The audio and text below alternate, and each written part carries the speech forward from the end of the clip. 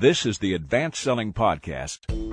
The aim of this podcast is to help business sales teams grow their business with modern strategies and philosophies. Now, your hosts, Bill Caskey and Brian Neal. Well, welcome back to the Advanced Selling Podcast. Bill Caskey here. Brian Neal here.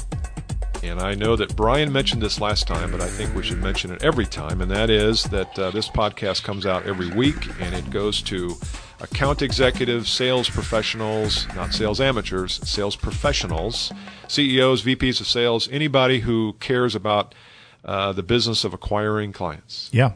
That's usually most businesses, isn't it? It's usually most businesses. But it may not be everybody in the business. Perhaps not. But I think more people are interested in that today than ever were, including customer service and CFOs and all sorts of people. And accounting people, yeah. So if you're an avid listener to this podcast and you know anybody in your organization who is not a subscriber, you've got to get them on the subscription. Yeah. And you can go to advancedsellingpodcast.com. There is a way that we can actually have the notice emailed to you every week. So you can put in a bunch of names and we'll make sure that people get it. Yeah, very good. Very, very good.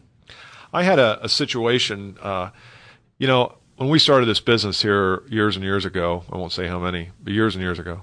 Long time. One of the things that we used to teach people to do is to, on the first call, when you're meeting with a prospect, is go in and say, what's your biggest problem? Why did you decide to call me in? Mm-hmm. And that was an okay approach because you get inside the prospect's mind and you find out what are they thinking. And if I ask you that and you say, well, the reason I invited you in, Bill, was because I think I'm having trouble with my salespeople. Yep. And that may be a perfect answer, but the problem is that question elicits an answer that the prospect only knows a certain amount too. In other words, he can't possibly self-diagnose his business through all the things that are going wrong. All he knows is what's on the surface. So in a way, what you're really asking him is, Mr. Prospect, what are the problems you're conscious of, not what are the problems you have in your business.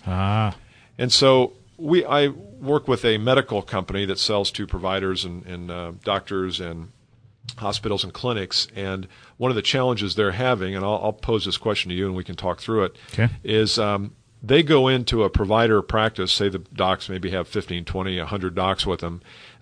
They have become so used to doing things in a certain way that my client goes in and starts to try to persuade them of all these other ways, and they say, thanks but we're just no thanks. We're doing everything fine. We really don't have any problems. Why would I break something that's not broken or fix something that's not broken? And yet some of these people are leaving hundreds of thousands of dollars on the table because they're not open to seeing what else is possible. So it provides a challenge for my team. It would be easier if there was a pain that's right on the table right up front. Yeah. But there isn't always. And so this is the Bruce Hornsby syndrome, right? That's just the way it is. That's just the way it is. That's just the way it is. Yeah. Great song. Anyway, that's just the way it is. And I started thinking, well, really, every one of our businesses is that way. I mean, if you sell something that's really neat and really valuable, chances are you're selling something.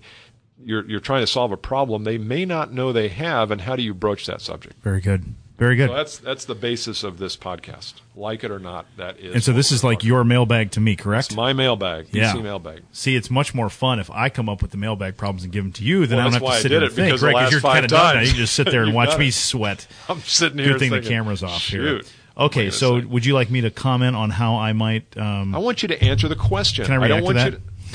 No, you can comment. You can. Okay, I will answer the question. Now, here's how I answer questions like this from my clients because you're stalling right now. I am. I'm trying to think of the answer. I want to explore different alternatives and different paths to take because I don't believe there's sort of a one size fits all. Here's exactly what you do for this one. So I want to give people some different choices because some of the choices I give them, the listeners, they may gravitate towards one or another. All right. So here's number one.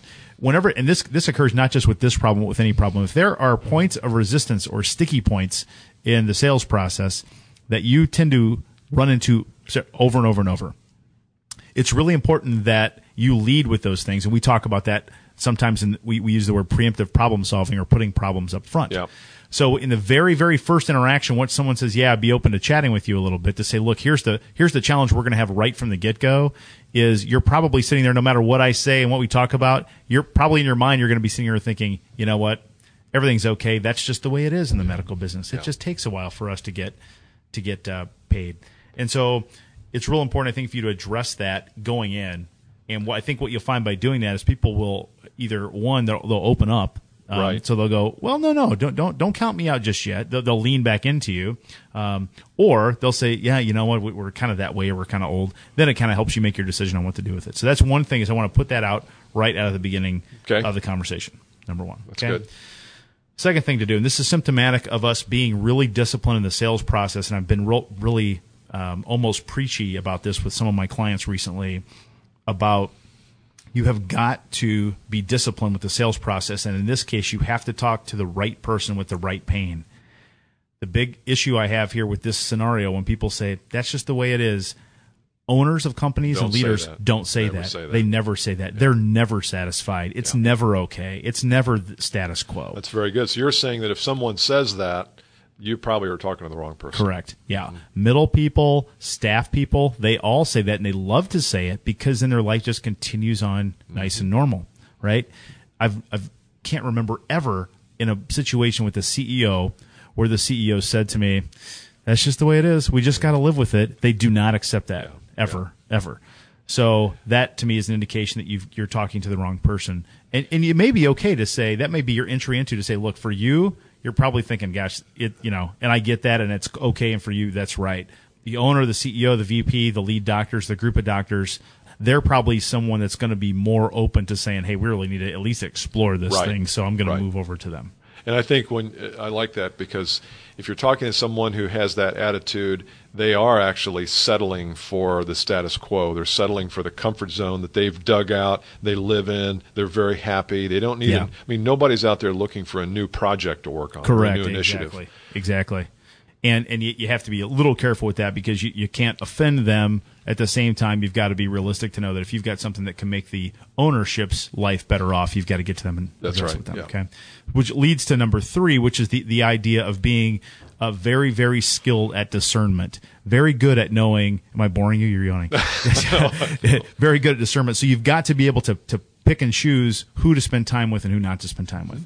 And in this case, when we know we've got a lot of people that are just settlers, they're just going to be, and you can't get access, then it might be really good for you to learn, I've got to move on quicker than normal. What I find a lot of people will want to do is they'll stay and they'll twist and they'll pry and they'll try to get and talk into and persuade, and meanwhile there's a client right behind them saying, hello, I'm over here, and they just miss it. That's right. That's so true.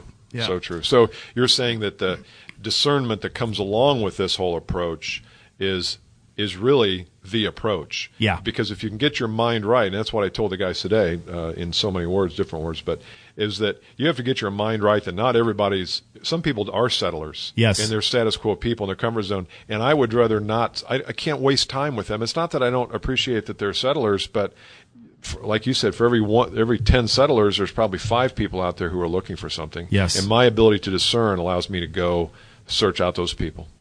There's a great lesson here in persistence. And I work with an entrepreneur who started several technology startups, and he told me that a mentor of his told him, if you are ahead of a market, your best strategy is to hunker down and wait for the market to catch up with you. Yeah. So if you're in a leading edge market, and in this case I know your client is, they're a cutting edge client, most people aren't going to be there yet. No. And so instead of trying to hammer down on all the people, the problem with that, if you continue to do that too much, is you'll drive the people away. When they are ready, you'll go, well, I'm not going to deal with them. They were annoying. They were a pain in the tail. Yet you still have to be persistent in being right there when it is time, when the market does catch up to you. It's a little sidebar on that one. I really like what you said about you have to bring it up front, and that is, and the words are something like, as we talk to people all over the country and acquaint them with some of the values that we're bringing to clients, we recognize fully one thing, and that is not everybody's ready for this. Yep. And some people are a 1 on a scale of 1 to 10. They're just sort of starting to look. Some people are a 5, meaning they're looking. They know they need to do something, but not sure what. Some are a 9. They're ready to go. So before we start, where are you on that spectrum? That's good. And recognize that you can't sell a 9 a person who's a 9 is going to get a very different sales approach than a person who's a 1. Completely. And sometimes you may not even want to deal with 1s. You may say, you know what, I'll send you an article when you're ready, call me. Yep. But it's not a hammering thing, and I think that idea of bringing it up front and saying, based on that, I also know that some people are okay with being in the status quo, and where they are is where they've always been, and that's okay. And you know what? That's okay for us too. It just doesn't mean you're probably a prospect for me. For right now. right now. For right now. I love that. I love doing this scale. Where are you? And if they come back with anything less than a 4, you say, hey, appreciate you being candid there. We really probably shouldn't even get together then because we're really looking for people that are at the 4 or 5. That's and above. right. And you have to have the courage to detach. Yeah, it's good. Last thing I'll tell you, that this is stolen from several successful workout programs, diet programs, things like that.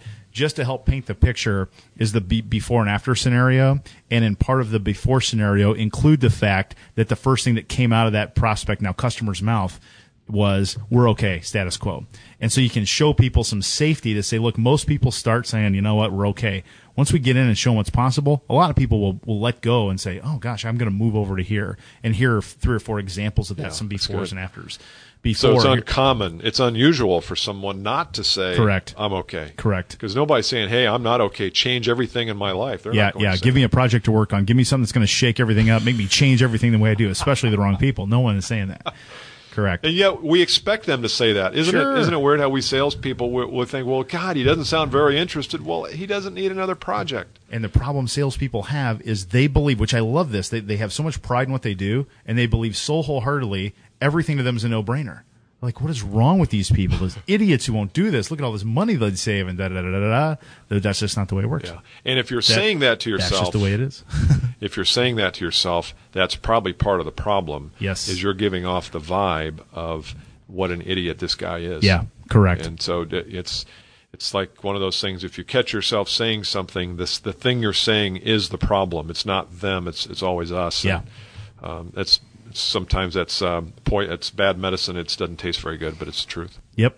Fierce competitor, complacency. It's a big one. Yeah. So go to Caskey1, CASKEYONE.com. Sign up for Rewired, our monthly email newsletter. Also, you can go to AdvancedSellingPodcast.com and do that there. And also, you can subscribe to our podcast via email. And I think we made that clear last time. If you have some people on your team, if you're a VP or sales manager, or just want other people in the company to experience the podcast, make sure you send them to that page. Very good. See you next time. See you. Bye.